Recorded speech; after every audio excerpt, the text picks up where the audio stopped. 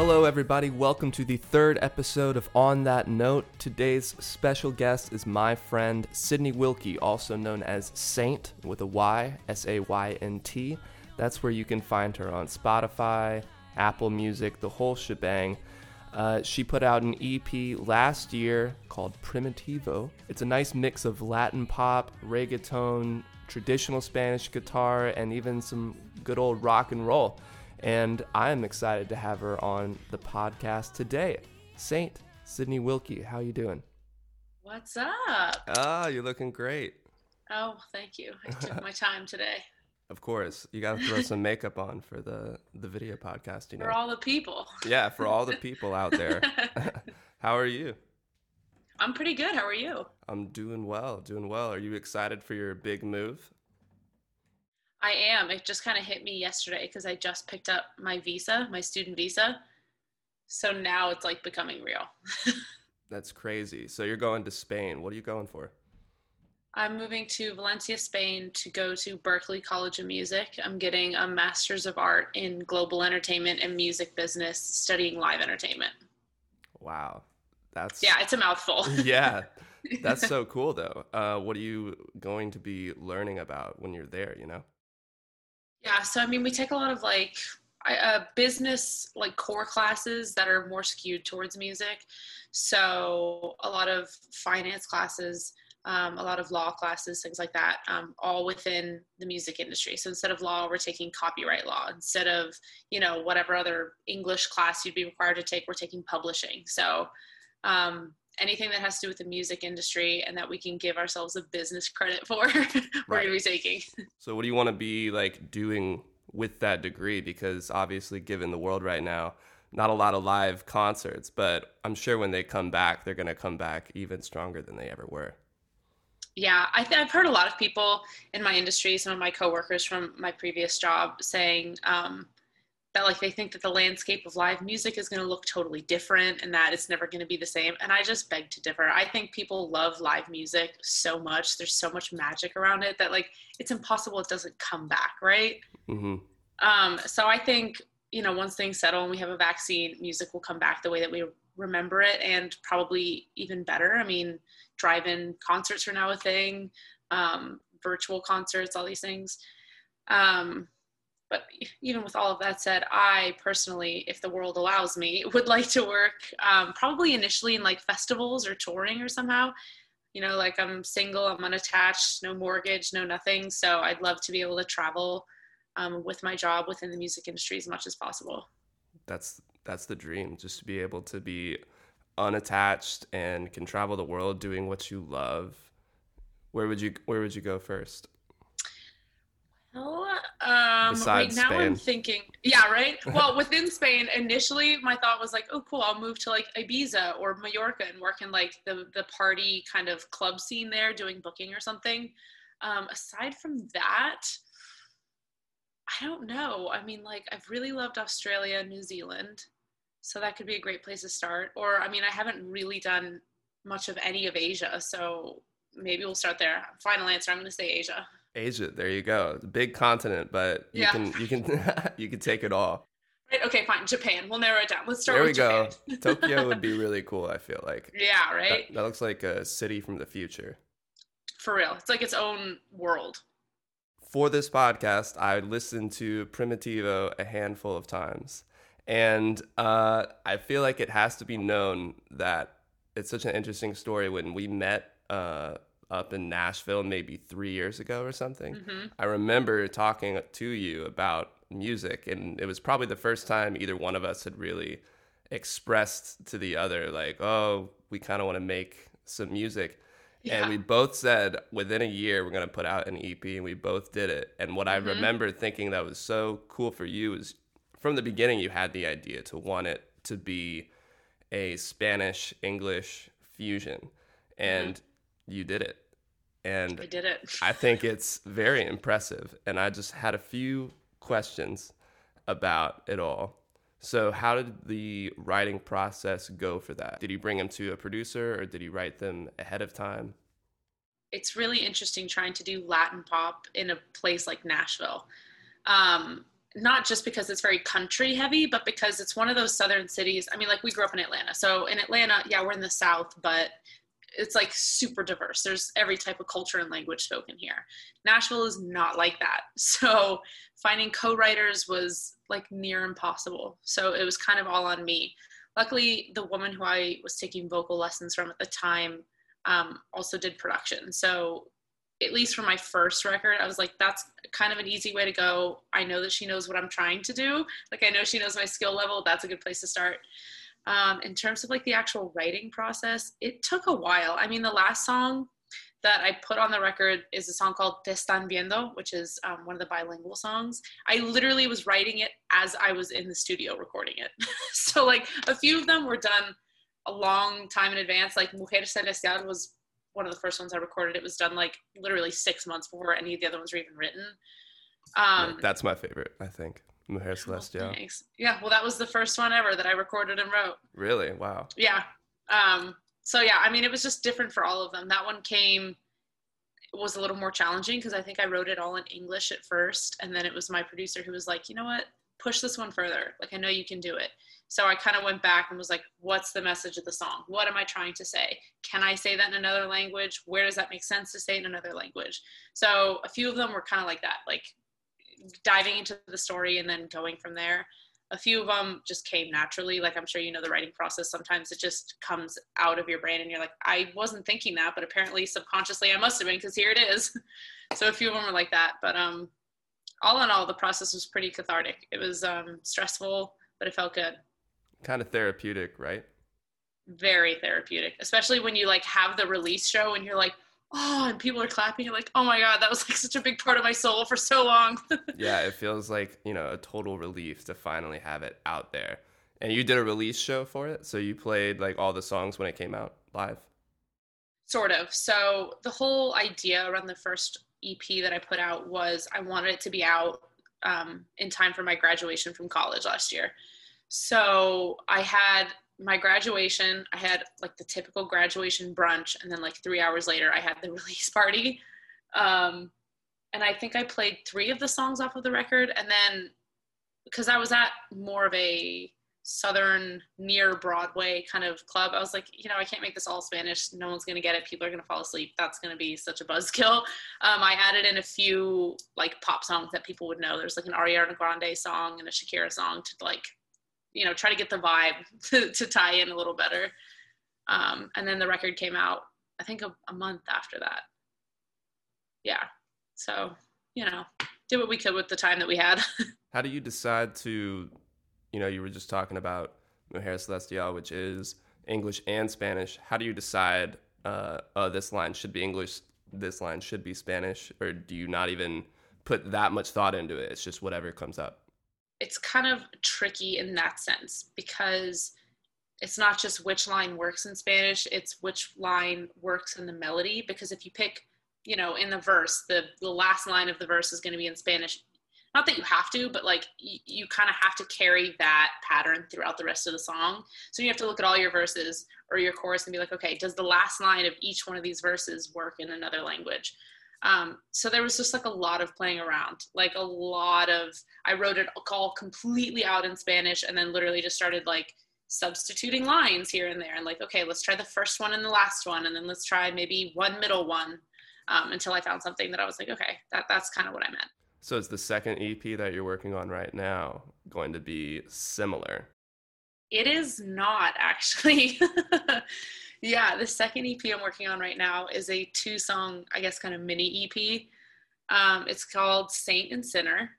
One of the songs, they're both referencing like the same breakup. And when I was writing after the breakup, it was kind of interesting that I had one day I would be super emotional and longing and I wish this could have worked and I miss you. And then one day I'd be like, you know what? Fuck you. I'm doing so much better. My life is going awesome. And I was like, how can you have these same feelings about the exact same relationship? Like I don't just automatically hate this person and then the next day fall back in love with the person. So I thought that was kind of interesting because I'd never really gone through a breakup like that before. And I was like, you know what? Why don't I just put that into my art like I did the last one? So it's 2 songs that are on purpose complete polar opposites. Nice. But about the same kind of emotion, which I'm really hoping a lot of people will be like, finally, I don't have to feel guilty for like hating him for 7 hours and then loving him again for 8, you know? Well, we all love breakup music. I think everybody gets down to that. And you're right. I mean, there's nothing black and white about a breakup or about any kind of, separation from anyone. It's never just going to be like, oh, yeah, fuck that person. Like, you're always going to remember some of the good times, and you'll never forget some of the shit they said to you either. Exactly. Yeah, especially when you're like can't sleep at night going over everything in your head, and you're like, you know what, that really pissed me off when he didn't compliment my new shoes 6 months ago. And you're like, right, put it in a song. Like, put it in the song, yeah. I have so many sticky notes like around my headboard that are like, you fucking hated my shoes, ? And that's where the songs came from. So when do you think the EP is going to be out? Yeah, so I recorded the first song last Saturday up in Nashville, and I'm actually going back up before I leave, so this Sunday through Wednesday to record the second. And typically, I mean, there's a pretty fast turnaround time. The guy who's doing our engineering is also going to be mixing the songs. So they'll be done by the beginning of September, but when they come out, who knows? I don't know. Yeah, I know. I gotta think up some timeline. I'm gonna say tentatively Thanksgiving.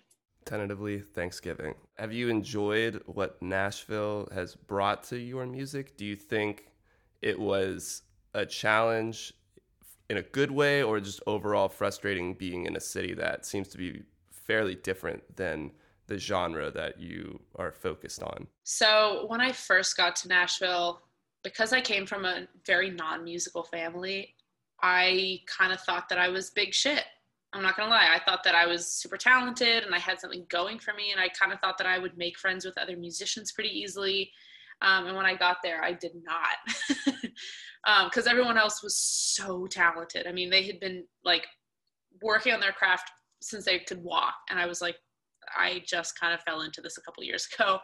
So the first few years were incredibly humbling, which is really painful at the time, but ultimately has been like the biggest gift, because it knocked me down for a few years and I was like, oh, I suck. I can't do this. What am I doing?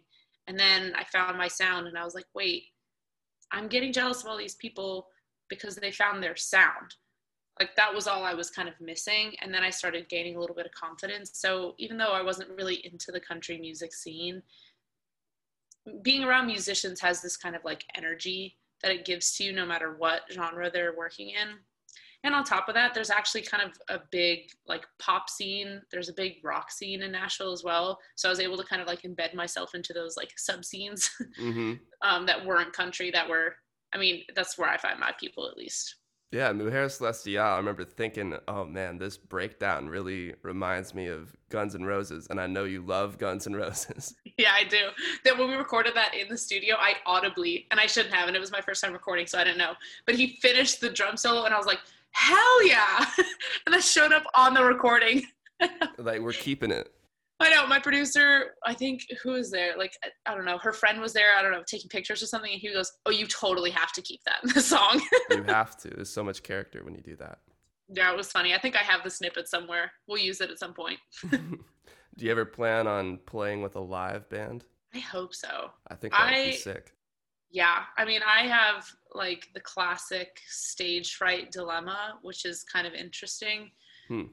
To like work through, because I'm a super confident individual, so it's kind of weird that I have stage fright, but once I kind of work through that, there's nothing like more invigorating to me than like a whole live band, especially when they get really into it and they like, I don't know, my favorite part of a band is when they like cut off transitions and they just seamlessly go into each song, because like the energy stays up and you're so hype. Yeah, it's like a DJ who doesn't yeah, he never stops, so next time you look up it's 4 a.m. and you're like, oh, okay. Like, that's what I want to give people. I want people to forget what time it is, and we get to the end of my set, and they're like, oh, shit, it's midnight? Mm-hmm. So as soon as the world lets me, I would love to do a full band show. Well, how do you get rid of your own stage fright? You take a shot of whiskey before you go on? I was about to say, honestly, I'm not a huge drinker.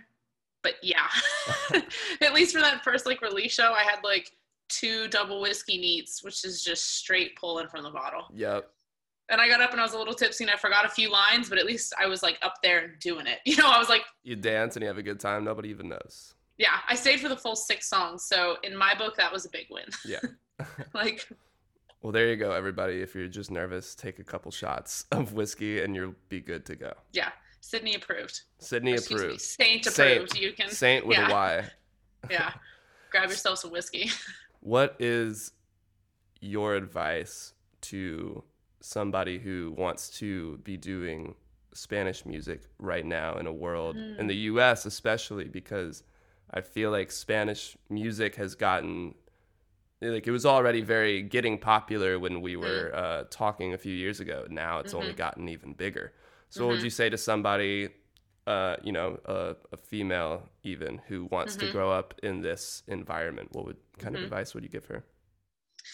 I think I'd first give the advice that Spanish pop, Latin pop, Spanish music of any kind is the same as anything you listen to on the radio now. You have to figure out what it is you want to say and figure out the way that only you can say it.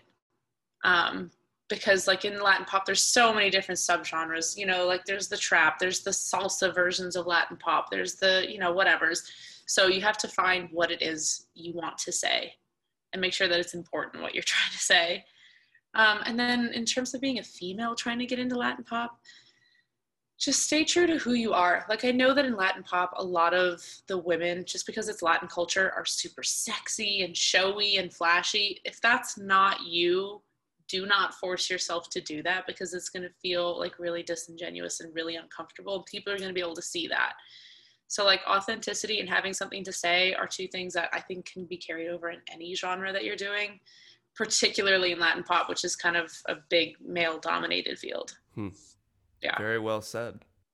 Well, thank you. I think about it sometimes. Sometimes. I think that goes back to what you're saying about, I mean, pretty much the same thing as finding your sound, you know, being in Nashville and being so different from everyone else. You can compare yourself and be like, why am I not as cool as this? Why can't I sing as good as that?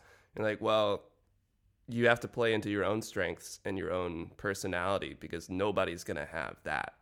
Yeah. Nobody can be you. So you might as well, it sounds cheesy, but be the best you can be. You can. Yeah. I mean, like, whatever that gut feeling is that is telling you that you need to be an artist, you need to be a singer, listen to it further, because it's going to tell you how to achieve that. It's going to tell you what it is you want to say, what it is, like how it is you want to say it. So just always keep listening to yourself, because there's a reason for it. I think it falls into place once you really, like, if you're starting to write something new, and like, you know when it's okay, there's something here, and you just got to keep following it and not judge yourself. Oh my God. If I told you how many absolute shit garbage songs I wrote before I got to the first one that I actually recorded, you'd probably give up.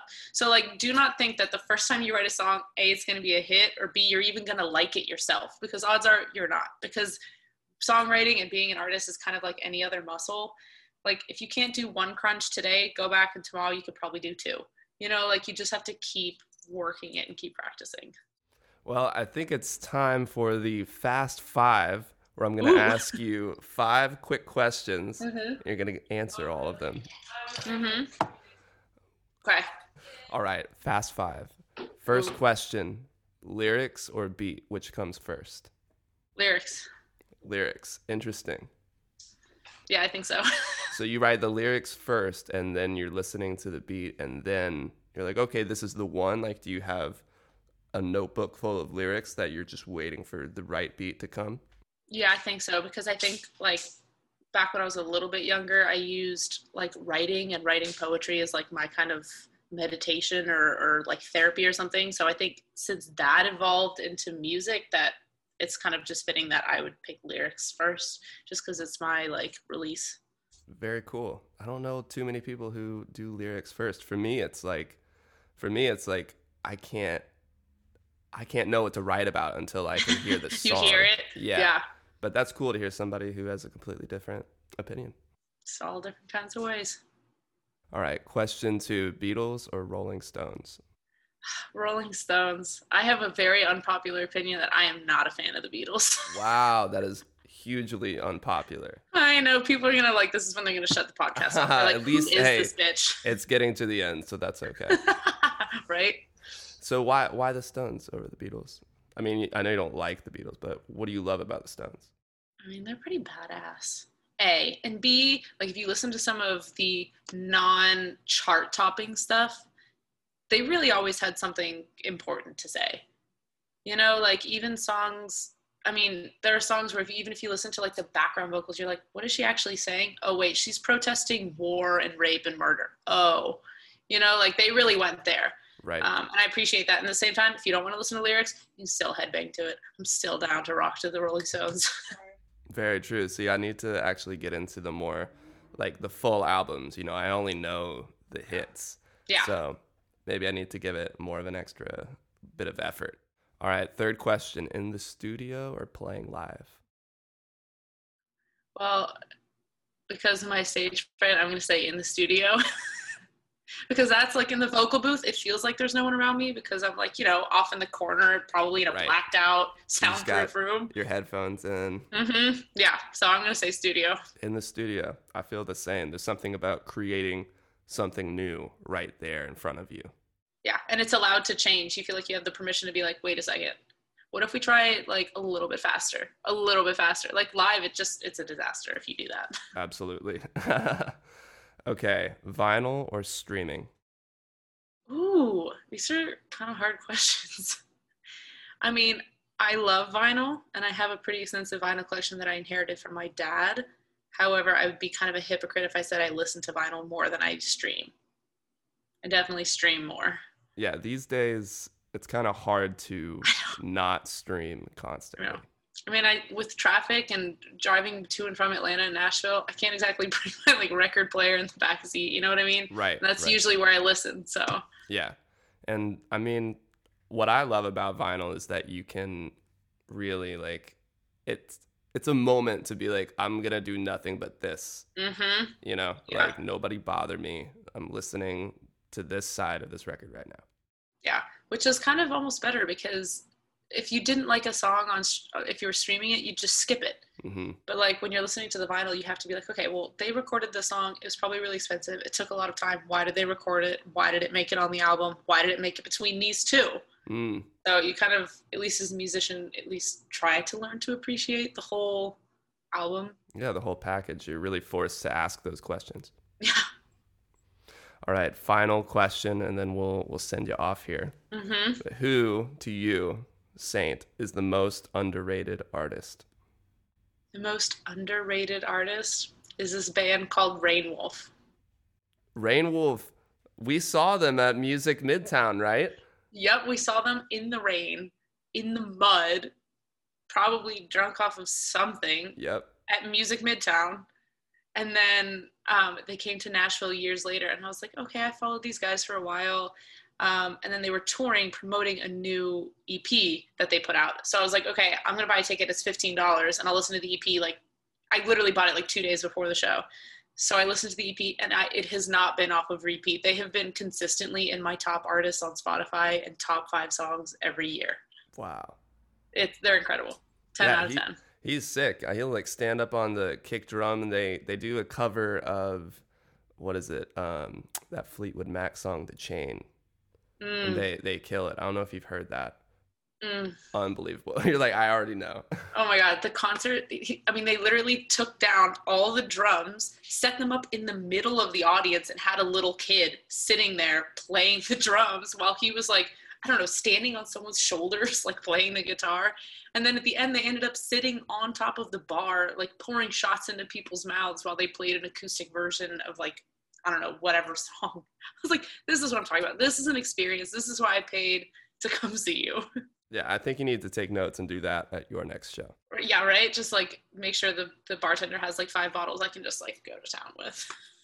Well, hopefully I do get to see you play a show sooner rather than later, whether it's in Spain or in the States.